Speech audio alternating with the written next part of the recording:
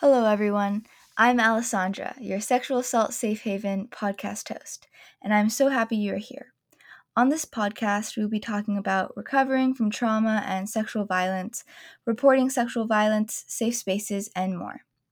I want to share some of my personal experiences to inspire you to use your voice and illustrate that you are valid. I also want to create a community where you feel safe, heard, and understood. And if anyone is in need of help right now, the RAIN Sexual Assault and Abuse and Sexual Violence National Hotline is 800-656-4673. A little content and trigger warning for this episode. In this episode, we will be talking about abusive relationships and a little bit about sexual assault as well. So if that triggers you in any way, please feel free to skip this episode and come back at a later time or check out other episodes. Today, I'm very excited to be speaking with our guest speaker, Courtney, who is actually my Girl Scout Gold Award advisor and has guided me and supported me throughout the process of making my podcast. So hello, Courtney, and welcome. I want to say thank you for being here, and it's nice to speak with you again. Hello, thank you. Yeah, it's great to be here, and I'm happy to speak on your podcast. Thank you. And I was wondering if you could give us a little bit of an introduction or tell us a little bit about your background. Yeah, first. so aside from being a Gold Award coordinator, I actually have a major in justice studies, which means I majored and got to learn all about the criminal justice system and how different cases are handled, science to what it's like to be a cop, to working with survivors of different things, including domestic violence and domestic abuse. That's really cool. Thanks. What kind of sparked your interest in learning and pursuing this as a major and learning more about healthy and safe relationships? So at first it actually started with, of all things, I will be totally honest here, in CIS, I really wanted to be Abby, who did all the forensic science. Then I came to find out that the college that I went to, the degree was brand new. They didn't quite know what they were doing, and the work that I thought I would be doing is not quite what I would actually be doing. And it would be more repetitive than I anticipated and knew that's not necessarily what I wanted to do. So I decided to drop my major down from forensics to justice studies so I could graduate and kind of see what else there was out there. And one of the major classes that really hit home and really just got me was my police and society class, because they actually had a survivor of domestic abuse come in to talk about her experience and how it could happen to anybody.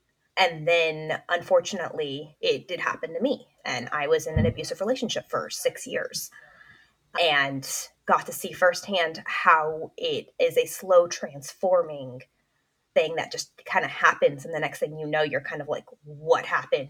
Where is my life? How did this happen to me?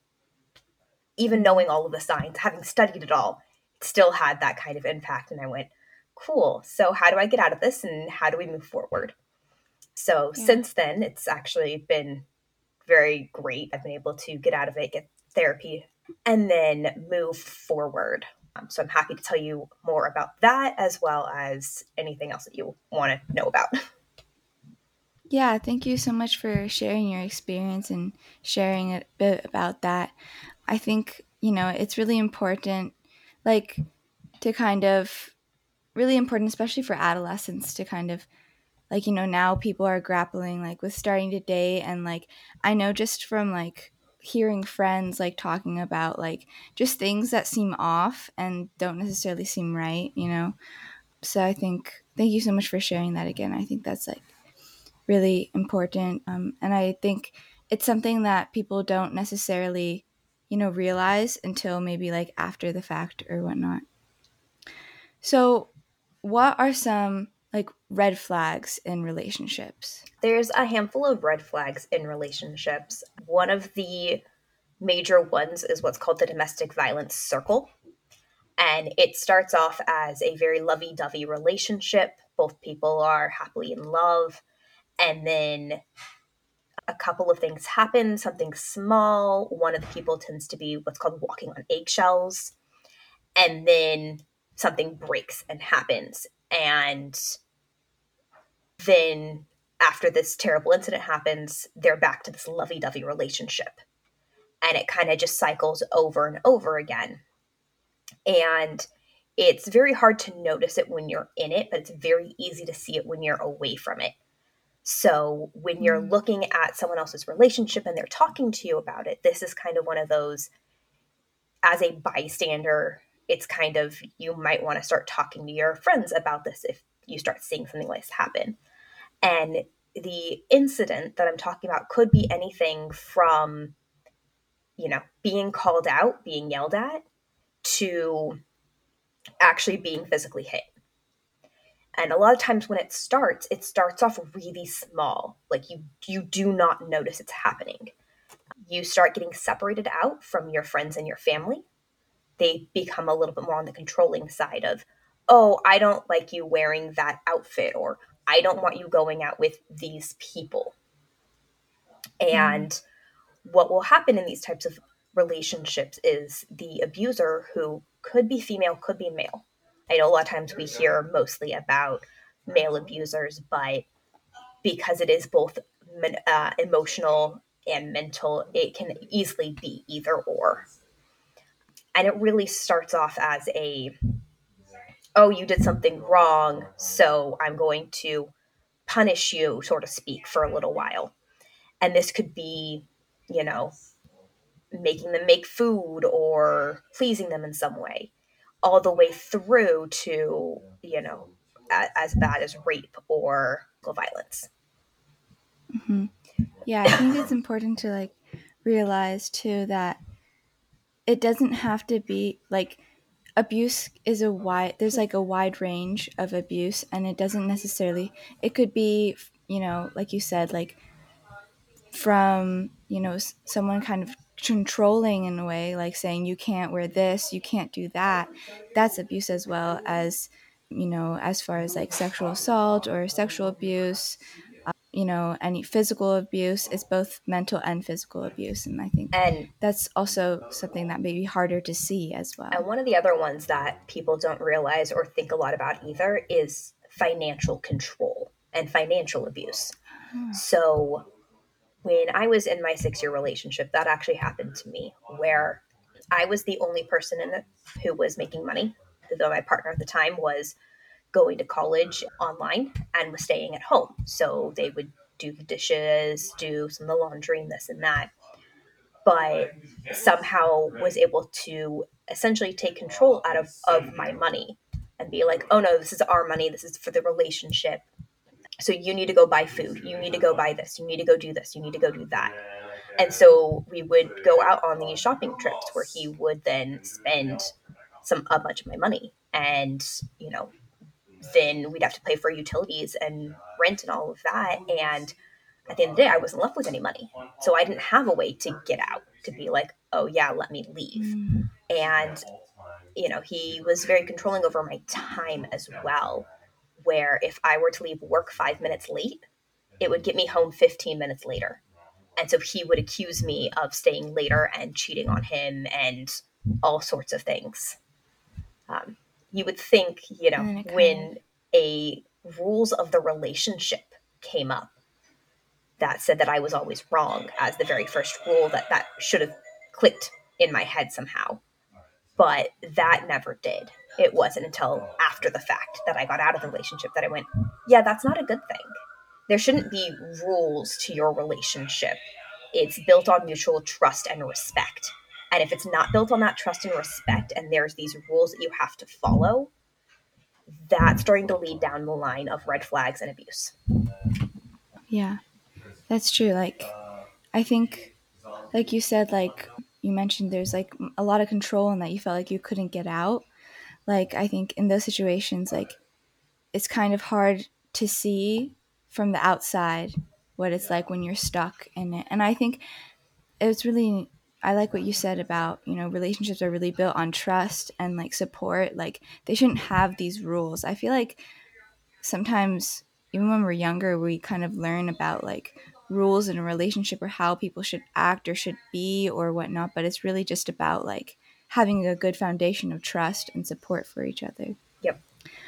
And what were ways you were able to kind of create healthier relationships or kind of move away from unhealthy ones? Well, a lot of it had to do with going through therapy to kind of get through some of my issues because, yes, I did have some, but really it was kind of working on a ground basis again to slowly work on, okay, so how do I trust somebody? How do I put myself out there? And relationships are hard. They're work and they hurt. That's just how they are.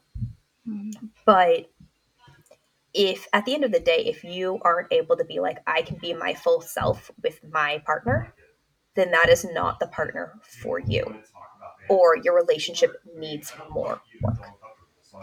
So for me, it was finding a person who I could open up with, who was patient enough to give me that moment to breathe and sit, focus on my emotions, and move forward. It was that person that I could sit down and talk to about anything and everything and not feel like I was being judged in any way or that what I was saying was too crazy or that, if I say no, that they understand that it means no, that, at that moment, I'm not into it, whatever that may be. Mm-hmm. And not have somebody, who goes into the statement of, shut up. It's not about you, it's about me. Because a relationship is Mm-hmm. never about one person, it's about working as a team, working as a couple, if you may. Mm-hmm. Yeah, thank you for sharing that. That's really inspiring. And I think that also goes to like for a lot of different relationships, like it could be friendships too, like, you know, setting personal boundaries and really coming to. I think personally, I've been also doing a lot of work on like trying to get to know myself better and know what I truly want. And I think that's also helpful in like in these types of relationships, like, trying to connect back with your own values and with what you truly want versus what the other person is kind of trying to tell you to do or tell you should do and whatnot. Now, kind of moving on to what are some like green flags? What are some good things that you want to see in relationships or that are signs of like healthier relationships? One of them for sure is mutual trust. Like one of the statements that was always told to me in my abusive relationship was, it's not that I don't trust you, I trust you, it's that I don't trust everybody else. And that is more leading back to that particular person and who they are, of not trusting themselves. Because if they were in that situation, then they know what they would do, which may or may not be what you would do, but your green flag should be somebody who trusts you to make the right decision. To, even if they're like, okay, I'm not okay with you going to this party, but because you really want to go, I'll trust you on this. And they let you go, and they don't bring it up as a sore spot. They don't bring it up Mm-hmm. later of like, yeah, like I trusted you, but you still went to this party. Like, if you trusted them to go to the party, you trust them to go to the party. End of story. Mm-hmm. And another really good green flag is being independent, not having to spend every waking moment with you or having to be with you whenever you're available. Because, yes, it is a relationship, but you are still two independent people. So you should still be able to have friends on the outside of this relationship and go talk to them and hang out with them. Yeah, sure, you can bring Mm-hmm. them back to meet your partner, but you don't also have to like make everything about your partner and your relationship. You should be able to go out and go spend time with your friends. So like in the relationship I'm in now, I go out every Thursday and play D&D with my friends. And so, it's making sure that people have your own hobbies within the relationship that you can do together as a couple, but you can also do things separately. So that way it doesn't feel like you're with them all the time. Because you always want to be able to come back and be like, guess what I did? And be able to still have Mm-hmm. that excitement and that passion, because it gets hard when you're together all the time as well. It means there's not really anything new that happens. And that can be Mm-hmm. very Thank hard on you. a relationship. Thank you for sharing that, and I'm happy for you about that. But I'm curious, were there any like people, friends or family around you who kind of could tell that you were in an unhealthy relationship when you couldn't? Oh, many actually. My Yeah. parents definitely saw it, but they also knew that the best thing would be to not push me away from or try to get me away from the relationship, because there's a thing called doubling down, where someone tries to show that you're wrong on something, and so you double down twice as hard to be like, no, I'm not. And so they didn't want that for me.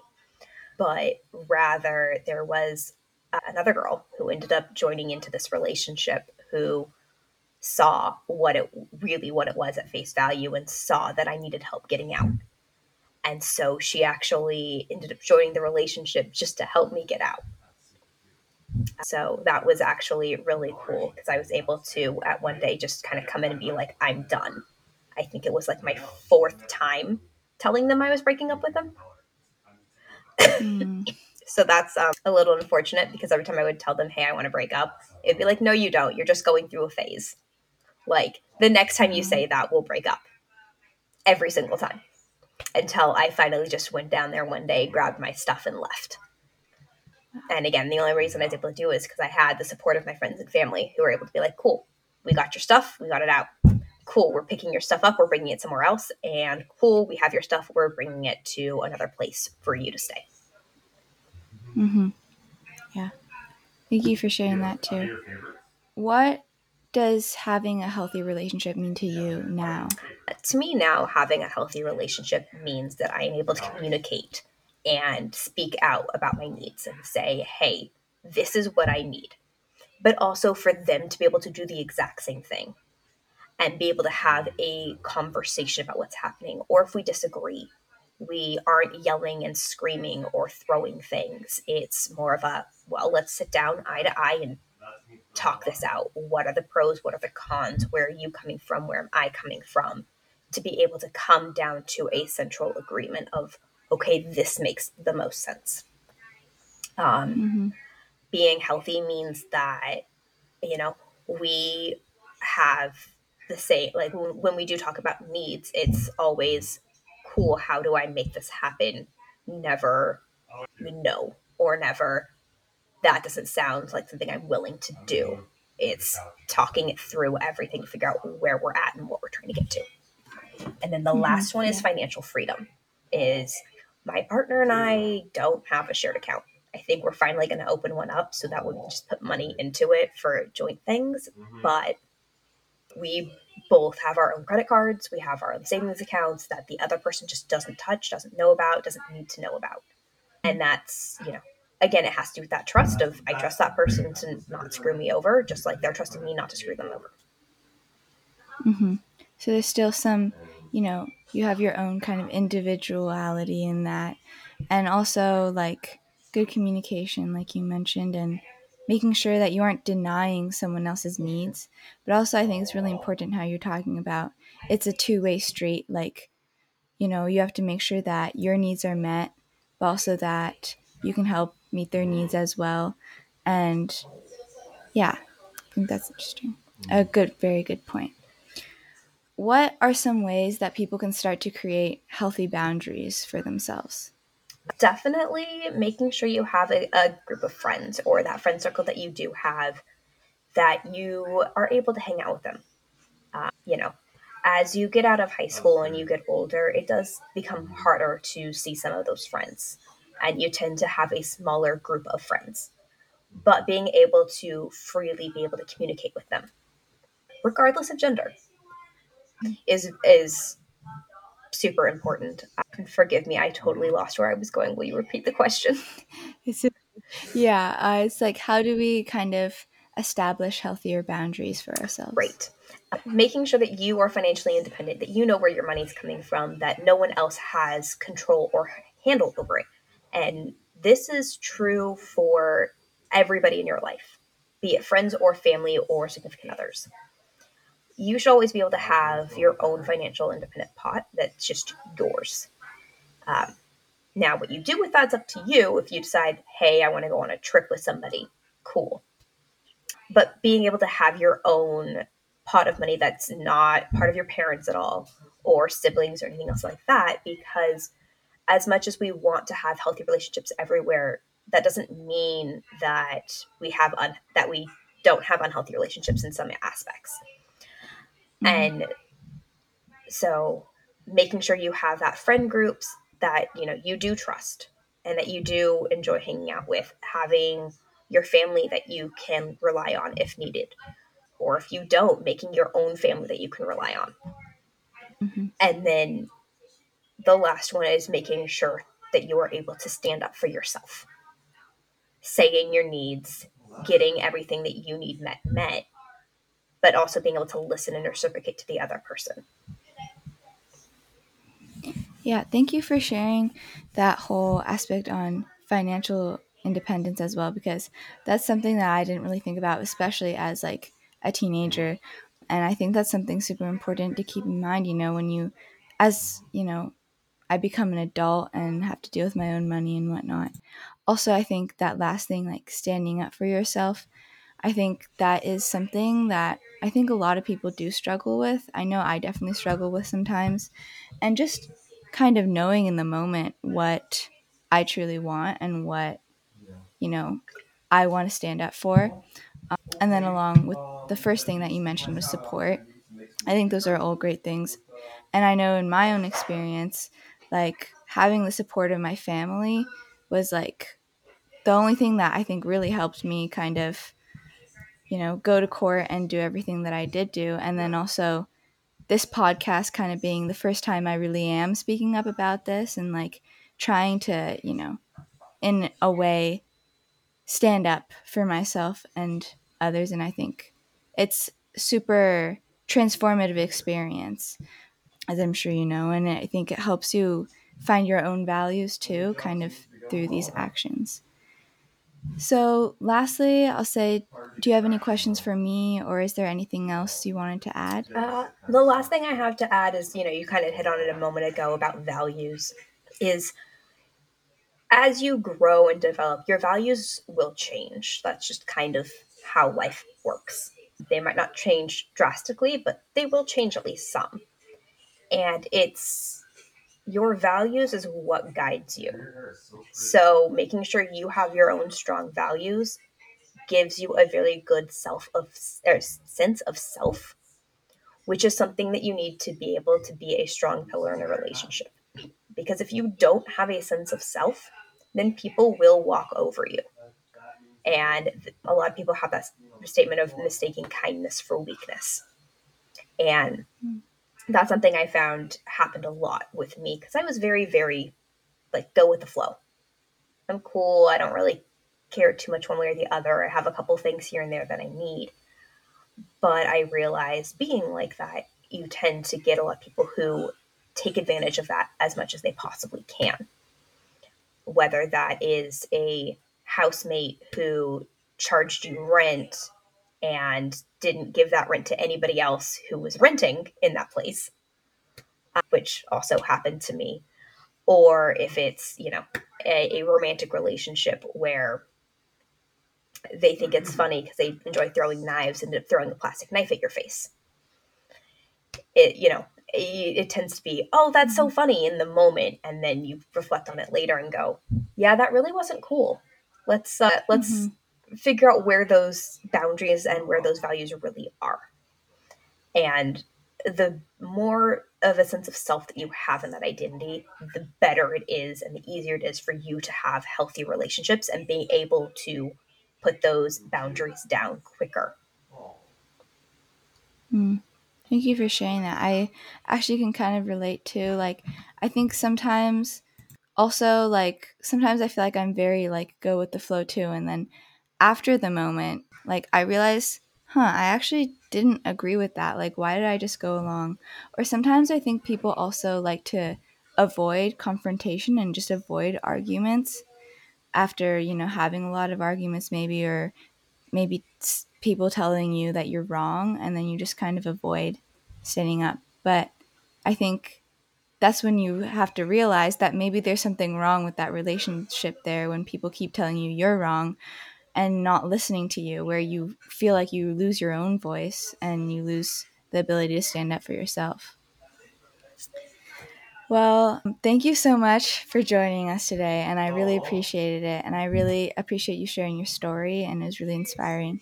And I think it's really important to, again, learn about these topics and talk about these topics, especially, for people of all ages, but for adolescents who are kind of starting to date or navigate the dating pool and what that's like, or parties or whatnot, and friendships just in general.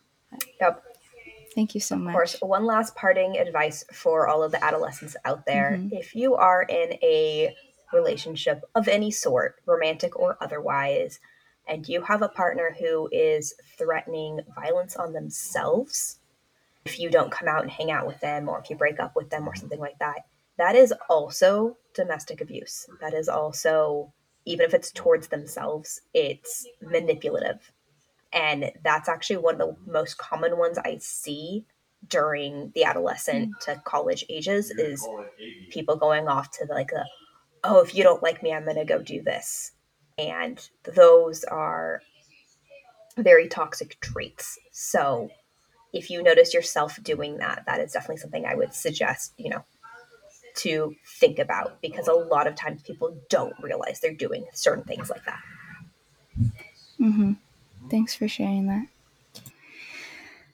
Okay, well, thank you so much. I really appreciated you coming on today. If you liked this episode, please follow me to listen to more and turn on notifications so you don't miss an episode. Your support means the world to me. And thank you. Just thank you, everyone, again, for offering all your support. It really helps me keep going with this whole podcast and really makes me excited to make more podcast episodes. My sexual assault resource page is linked in the description box at the end of every episode and in the podcast description. There you'll be able to find sexual violence definitions, legislation, and resources to help with prevention and recovery.